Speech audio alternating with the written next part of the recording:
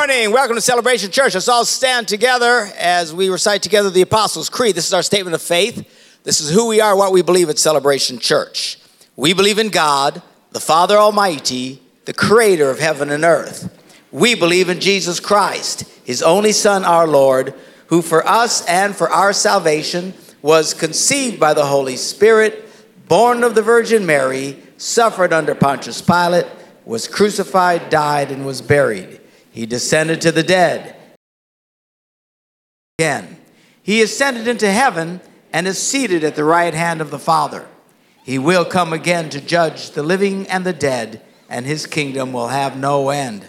We believe in the Holy Spirit, the holy Christian church, the fellowship of believers, the forgiveness of sins, the resurrection of the body, and the life everlasting.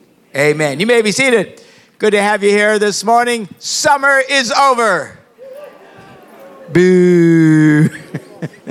It is what it is, but now we're getting back in the groove of the fall. Want to encourage you as you start resetting things and the kids back in school. Remember to put God first in your life.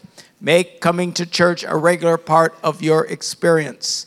Come to church Sunday morning. Come for the Bible study and all the youth programs on Wednesday nights. I promise you, people who do this have much more blessed lives than those who do not. It is just that simple.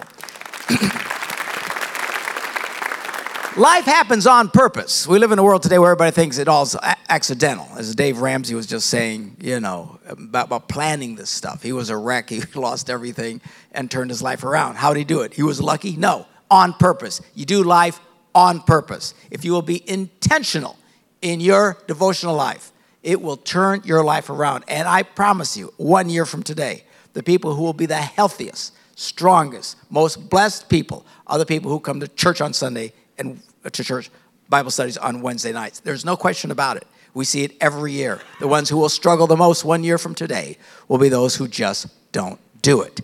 You want to have a good life? You do it on purpose. It's just that simple. Quick update on our campaign for... I got to hear stand up. Wearing from the headphones this morning. What little hair I have stands up. Update for, what am I talking about? Go Beyond campaign. Throw the numbers up there. Somewhere. Someone go beyond and get the numbers to go beyond. There they are. We finally did it. Hallelujah. So praise God. Amen. All right. Also today is Missions Sunday. At the end of the service, we'll have a special missions offering. Where we're at so far today, 119 over last year, 93,000. We're slipping a bit. We were running double. Now we're starting to slip. Let's really try and refocus on that. I would love to end this year double what we did last year. This is just extra money you give to do the missions outreaches all over the world. Praise the Lord. Well, today is a special day. Of course, the Packers are starting out. Woo-hoo. Here we go again. But it is 9/11, the anniversary of 9/11, when on that day we were attacked by a lot of crazy people, and the world has been a mess ever since. About a month ago, I was speaking in, where was I? Kentucky, is that where we were? And speaking to a bunch of pastors, traumatizing them and encouraging them. And I met this young man here who just had an amazing story. He's an Arab American who was a Muslim and converted to Christianity and has a dramatic story. And tonight at 6 o'clock, we don't do services usually on Sunday night. Special service tonight, 6 o'clock. He's going to show you from the Quran and from their teachings exactly what Islam says. A lot of debate about what they say, what they don't believe. So here's a guy who knows exactly what they believe and will show you very, very clearly. You don't want to miss this. Anyway, I'm so thrilled that he's here. Would you please give a big celebration welcome to Hazem Faraj. That was good. Good morning. Hallelujah. Well, here we go. Celebration Church. I like a church called by celebration. I expect a celebration, right? How many of you guys are happy to be here? Okay. Now I want to talk to the people who didn't clap. Because you are my goal today. And today is 9/11. Many of us remember where we were on 9/11. I know that I was in homeroom class, and the girl on my right, she looks horrified as the second plane goes into the second tower, and she says, "Oh my God, who can do such a thing?" And I'm sitting there in homeroom class, and I heard it, and I put my head down on the desk, and I said, "Oh God, God, please don't let this be another terror attack." And I remember when, in that moment, I thought it's either Osama bin Laden or it's either Saddam Hussein. And we know the history, right? Today I want to talk to you about crisis moments. What do you do, church, when you experience a crisis? My personal crisis began in 1997 when my father took the whole family to Jerusalem to teach us and to indoctrinate us more of Islam. People ask me all the time, "Hey, was it a culture shock? Was it different?" And sure, it was different. Obviously, the culture is different, but it was not culture shock because in America, when I was born in 1984, all throughout my whole elementary life, I was not an American. I was a Muslim living in America. Now, before you get offended, listen to me. Here's why. Because my culture and the Jewish culture is a Semitic culture. It's a tribal Semitic culture. So who you are depends on not where your surroundings are, but it's who you are on the inside. Somebody say, "Come on." I mean, what's on the inside is what matters. And that's why we need to know, that's why the scripture says, above all things, guard this. Because this is what matters. We're talking about crisis. You know, when I went to Jerusalem with the family and I was memorizing the scripture or the text, and I was memorizing what Muhammad said and all these things, I actually thought I would find God.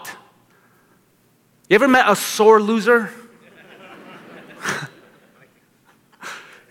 I was a sore loser. You know why? Because I wanted to be happy. It's simple. You know, I call it the spiritual checklist. Everyone has a checklist. You go to the temple or to the mosque or to the synagogue or to wherever you go. You read your book and you fast and pray. Those are the basics, is it not?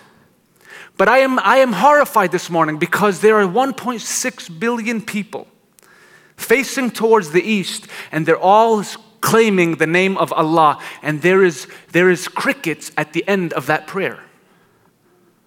I tell my Muslim friends all the time, if you want to know the test of a true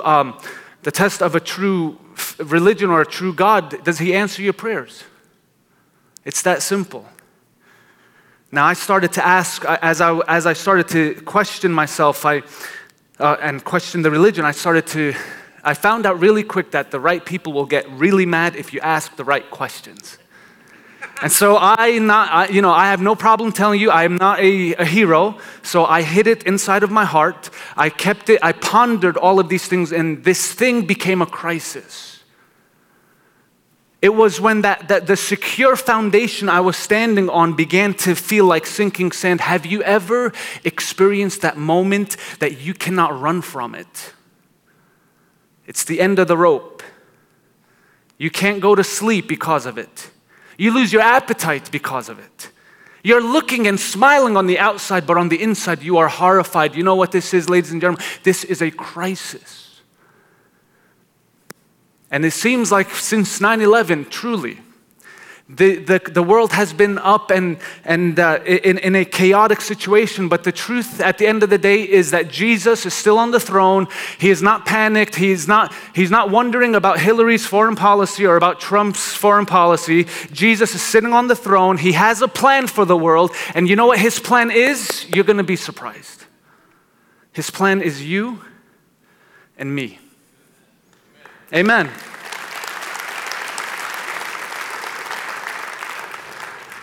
I remember one day, about a year and a half into this crisis in my life, a lady with big blonde hair and just really, really white skin, she comes up to some of you guys are like, yeah, she was American. she comes up to our apartment, and my father had built a 5-story building there for rent's sake. And so she knocked on the door. She said, "Hey, y'all, we heard you had an apartment. We need a place to stay." My father, being a good businessman, said, "Welcome, give us the rent, and you're in." And so my father takes me halfway around the world to teach me Islam, and then my father takes the missionaries halfway around the world to my daddy's second floor. Hello? If it wasn't so horrifyingly scary, I'd laugh about it. But I found out really fast that Jesus is really passionate. Did you know that? Jesus, he's really passionate. He's passionate about you, he's passionate about me, and yes, he's even passionate about the Middle East. And I know we have Middle East fatigue, the war and all these things, but church, it is imperative that you do not give up. We are the church, we will always be the church, politics or no politics, Trump or no Trump, Hillary or no Hillary. The church will be the church today, tomorrow, and forever. And I am bold, listen, I am bold, and I get more bold about this because nowhere in the world do I see the people being blessed except through the church. I'll tell you what I mean. Amen. Come on. I wasn't going to do this, but can I see the picture of, let's start with the picture after the burning Bible. We're talking about crisis moments and how in the moment of a crisis, the true guts, what's on the inside, if it's not substantial, it will fade, it will implode on itself. Many of you recall when ISIS, about a year and a half ago, made its debut into the world. I knew I had to take my cameras to Iraq because now the radical Islam conversation was about to come to America.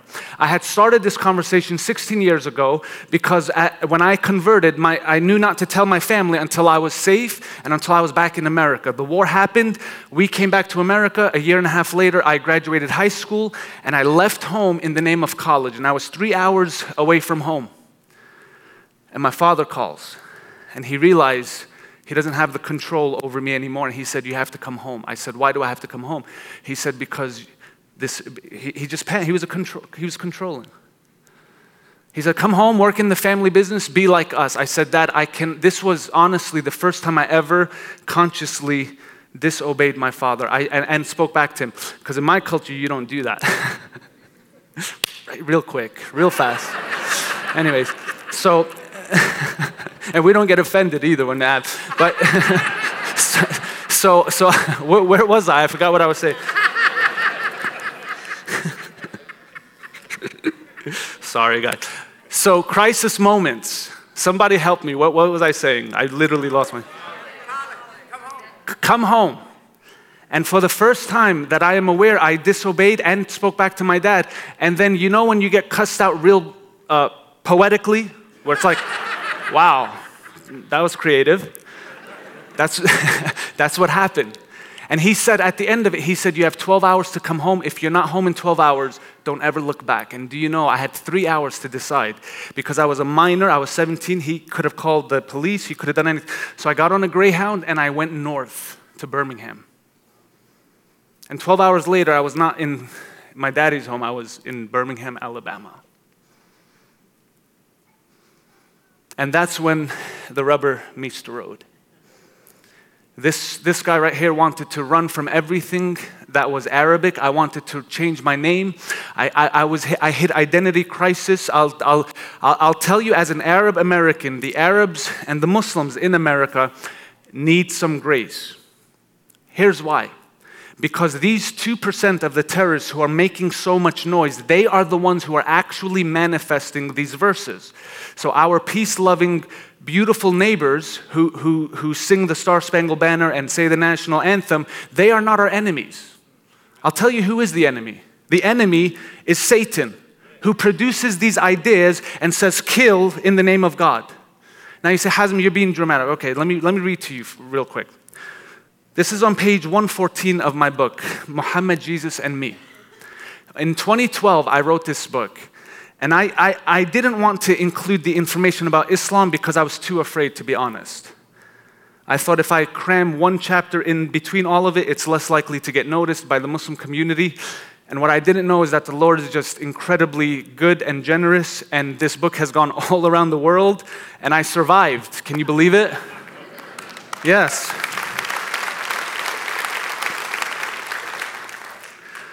What if on some dark night, somebody decided to carry out the Quran's command against ex-Muslims and infidels?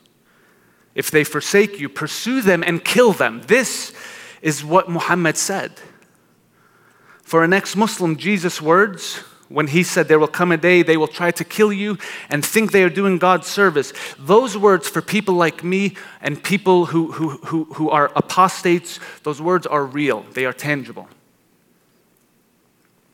Jesus' words, of course, they're not just for ex-Muslims, but for the whole body of Christ. Now, in the freedom of the USA and most of the modern Western world, the sword of Islam has been sheathed in the language of human rights and protections, but in the Middle East, this sword is easily and regularly unsheathed. I'm about to cry. It strikes quickly and mercilessly. Once every 5 minutes is a conservative estimate. You see, when you're an ex-Muslim, those words that they will try to kill you and think they are doing God's service, those are Jesus' red letters. They quickly jump off the pages of John's gospel with an eerie familiarity. You see, I had heard those words before, but I heard them from the other side of the sword. And I know in America it's popular and it's cool and it's all these things, it's taboo to criticize ideas that are Islamic, but the truth is I will never stop doing it because this is the solution to everything chaotic regarding radical Islam. I believe that it's my assignment and it's my duty to bring the truth about this ideology to America. You see, it's very confusing when you have your politicians and your celebrities becoming theologians. I don't understand how Rosie O'Donnell became a theologian. I don't get it. It's true. This picture I would like to show you, the guy in the middle, he said to me, Hazem, when they came, they put all the men in one section, they put all the women in another section, they separated the women from women and girls, if you know what I mean. And that determines their price. These women are slaves. They took the bunch where the men, they threw them in the pit and they started opening fire. He said, I was one of 30 people, I survived. I acted dead and I fled. Go to the next picture, please. We're talking about crisis moments. What do you do in a crisis church? What do you do when the promises of God feel like lies? Come on, can we be real? What do we do when the prophecy that you got years ago seems like it's dead and not living? I'll tell you what to do. You stay firm in your belief and you get tenacious. You get tenacious. This lady, she said to me, she's a Hazem, they came and my job was to take care of the kids of the slave women. So when a mother gets sold into slavery, the kid is babysat by her. She tried to flee, they burned her face. And by the way, I should have said this. Is this showing online? It is? It is? The pictures too? Okay. All right, so go to the picture of the tent, please. Many of you may recall this photo. Roma Downey tweeted it and it went viral. This is a picture from this moment right here. As you can see, Jesus is the light of this is tent number 68 in the camp. And from this place, ISIS is about 15 minutes away trying to come in and take over. This is, I believe, the second largest city in Iraq. Can you believe the audacity? Can you believe the audacity? See, the people in these tents, they had fled all over Iraq thinking the government, the people, the world are going to come. But we never showed up. And so on that tent, they said, we're done running.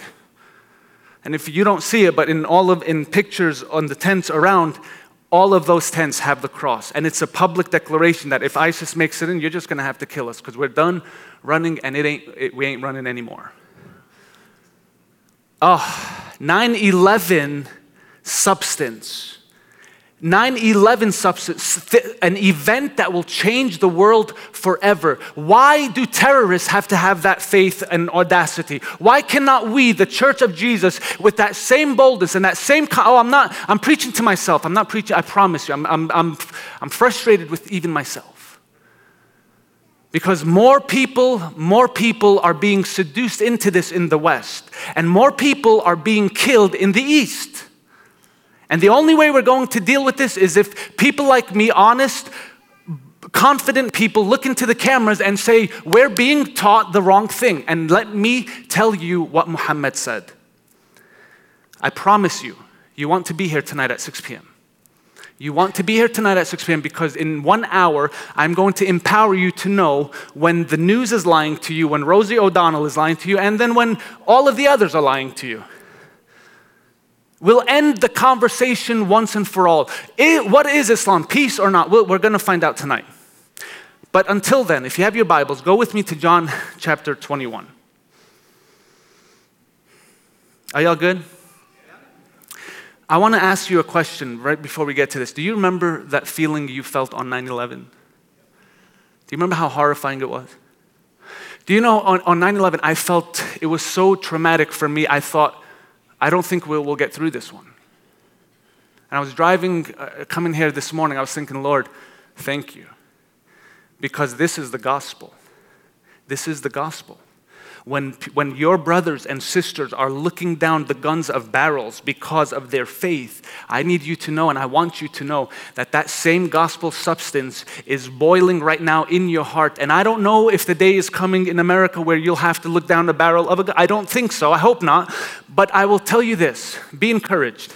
Because even though it's a far-fetched thought, even though fear might be gripping you and you may, Lord, where? You ever prayed like this? Lord, help! Lord! Even though life feels like that, you're still on course if you follow the Lord in here.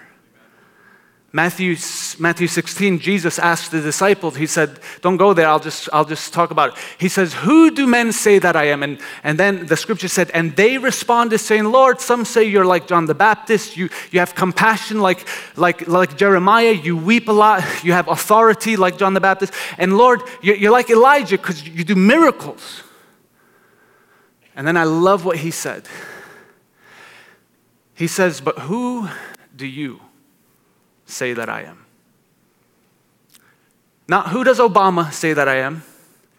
Not who does Bush say that I am, because I have a bone to pick with Bush too, because on 9/19, my president got on and said, Islam has been hijacked. And that created the narrative for all of this PC, and it came from the Republicans.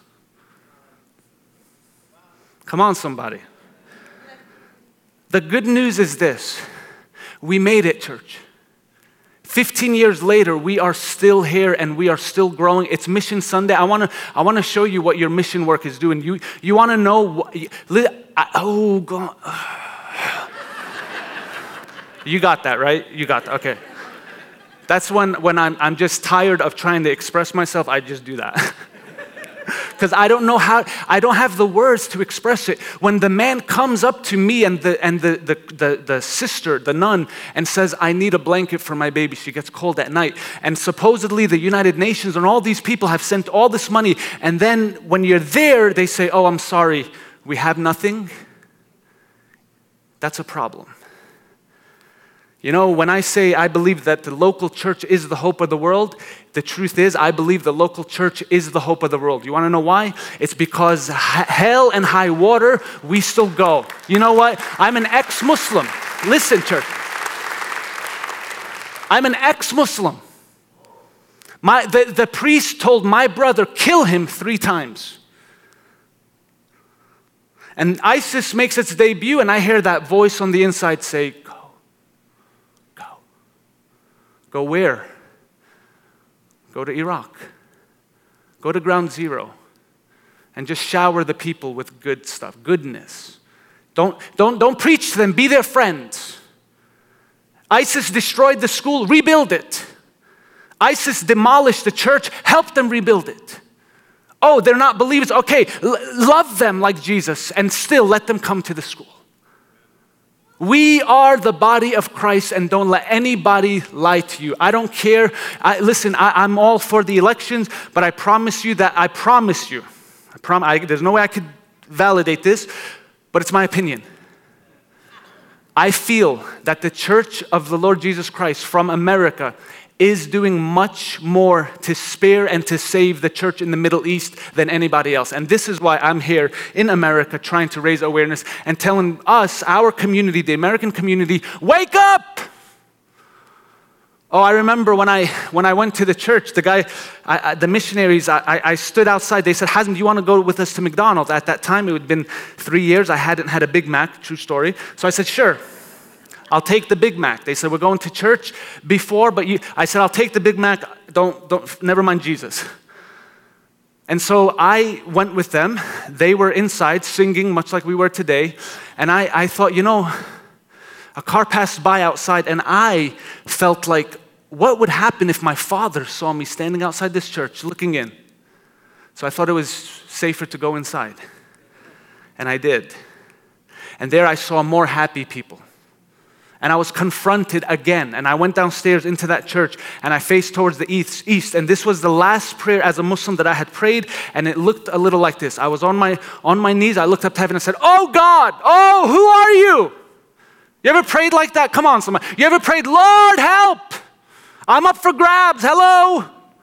That was me. And I in the church, begging the God of Muhammad to respond. And I looked up, I said, oh, I hope that Muhammad was true. I hope that this was all real. I'm not ready for that battle. You ever been signed up for a fight you didn't want to sign up for? And I got up and I said, but if you are Jesus, if you are who these happy infidels, true story, if you're who these happy infidels are worshiping, and if you are alive, I'm about to find you. And this sore loser got up, went to the back of the church, and I, for the first time, saw that Christians were receiving inspiration at the end of their checklist. And for the first time, it was okay. I said to the missionaries, I said, guys, this is after a lot of conversations. I said, I think I want to become a follower of Jesus. He said, Hazem will help you, but you have to promise not to tell a soul. And I looked at him with all the confidence and machismo that I could, and I said, you better not worry about that. Trust me, I ain't telling anybody. I have to survive, you know what I'm saying?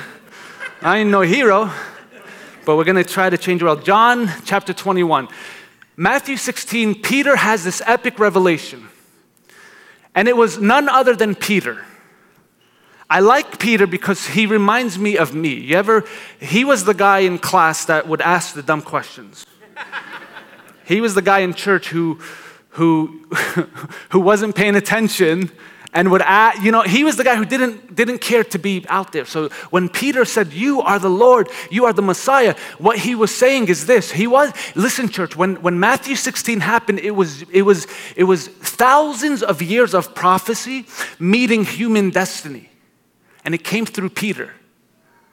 Blessed are you, Simon, son of John, for flesh and blood has not revealed this to you, but my Father in heaven. And upon this upon this mountainous revelation, I will build my church. And what was that revelation? It was that Jesus was the Messiah, yes, but he's also the Son of God. Those are fighting words in the Jewish and the Arab culture. So what does the bishop of the church do? He goes fishing. Why? Because Peter's being real. My master got crucified. I'm trying to figure out if what I'm seeing is my mind, or can you imagine what were they going through?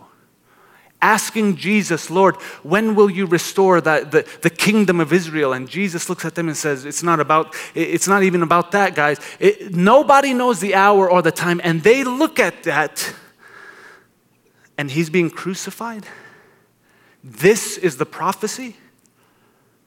Okay, because I'm like Peter, I look at that story and I feel encouraged because Jesus asked Peter, he says, Peter, do you love me more than these?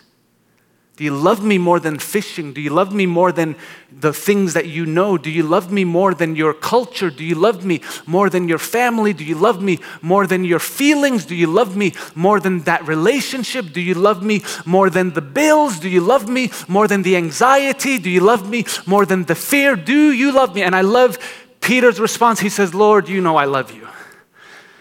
And Jesus says, feed my sheep. He does it 3 times. But here's what you don't know. In the original language, in the Greek, Jesus says to him, Peter, do you agape me? Is your love for me complete? And Peter looks at Jesus and says, Lord, I'm not agape loving you, but I at least phileo love you.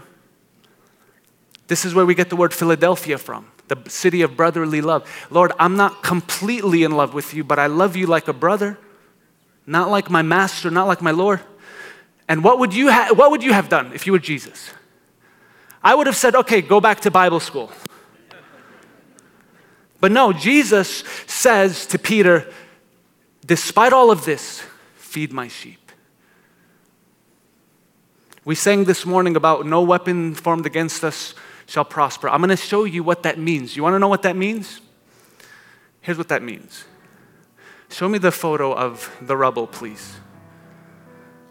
I show this photo where I go because I believe it's symbolic of where we are, of anybody, me personally. There's a picture, you'll see it right now. It's right there. You want to know what ISIS does? That's a full-fledged church reduced to rubble. And there you see the man. This was his 9/11. He goes and grabs out of the rubble the cross. And there is no church there. There's only rubble, there's only destruction, there's only disaster. And he finds the highest point on there and he places the church, the cross, where it belongs. So here's what I'm offering you, church. I'm offering those who didn't clap today that you can go through a 9/11 crisis and you can lose everything that you ever thought was dear to you. And you will survive. You will survive. You will survive. So you who came here thinking this is it, I have a word for you. You're not allowed to quit. You are not allowed to quit. You want to say, I don't have the grace for that? I tell you how to do it. You say, Jesus. In fact, all of us together, let's do it right now. Everywhere, even in the campuses, just say, pray with me. Just, Lord, make me a firebrand. Make me, Lord, a tool for your glory, God. Make me on fire, in love with God and with people. And Lord, have your way in my heart. In the name of Jesus. Amen. Thank you, church.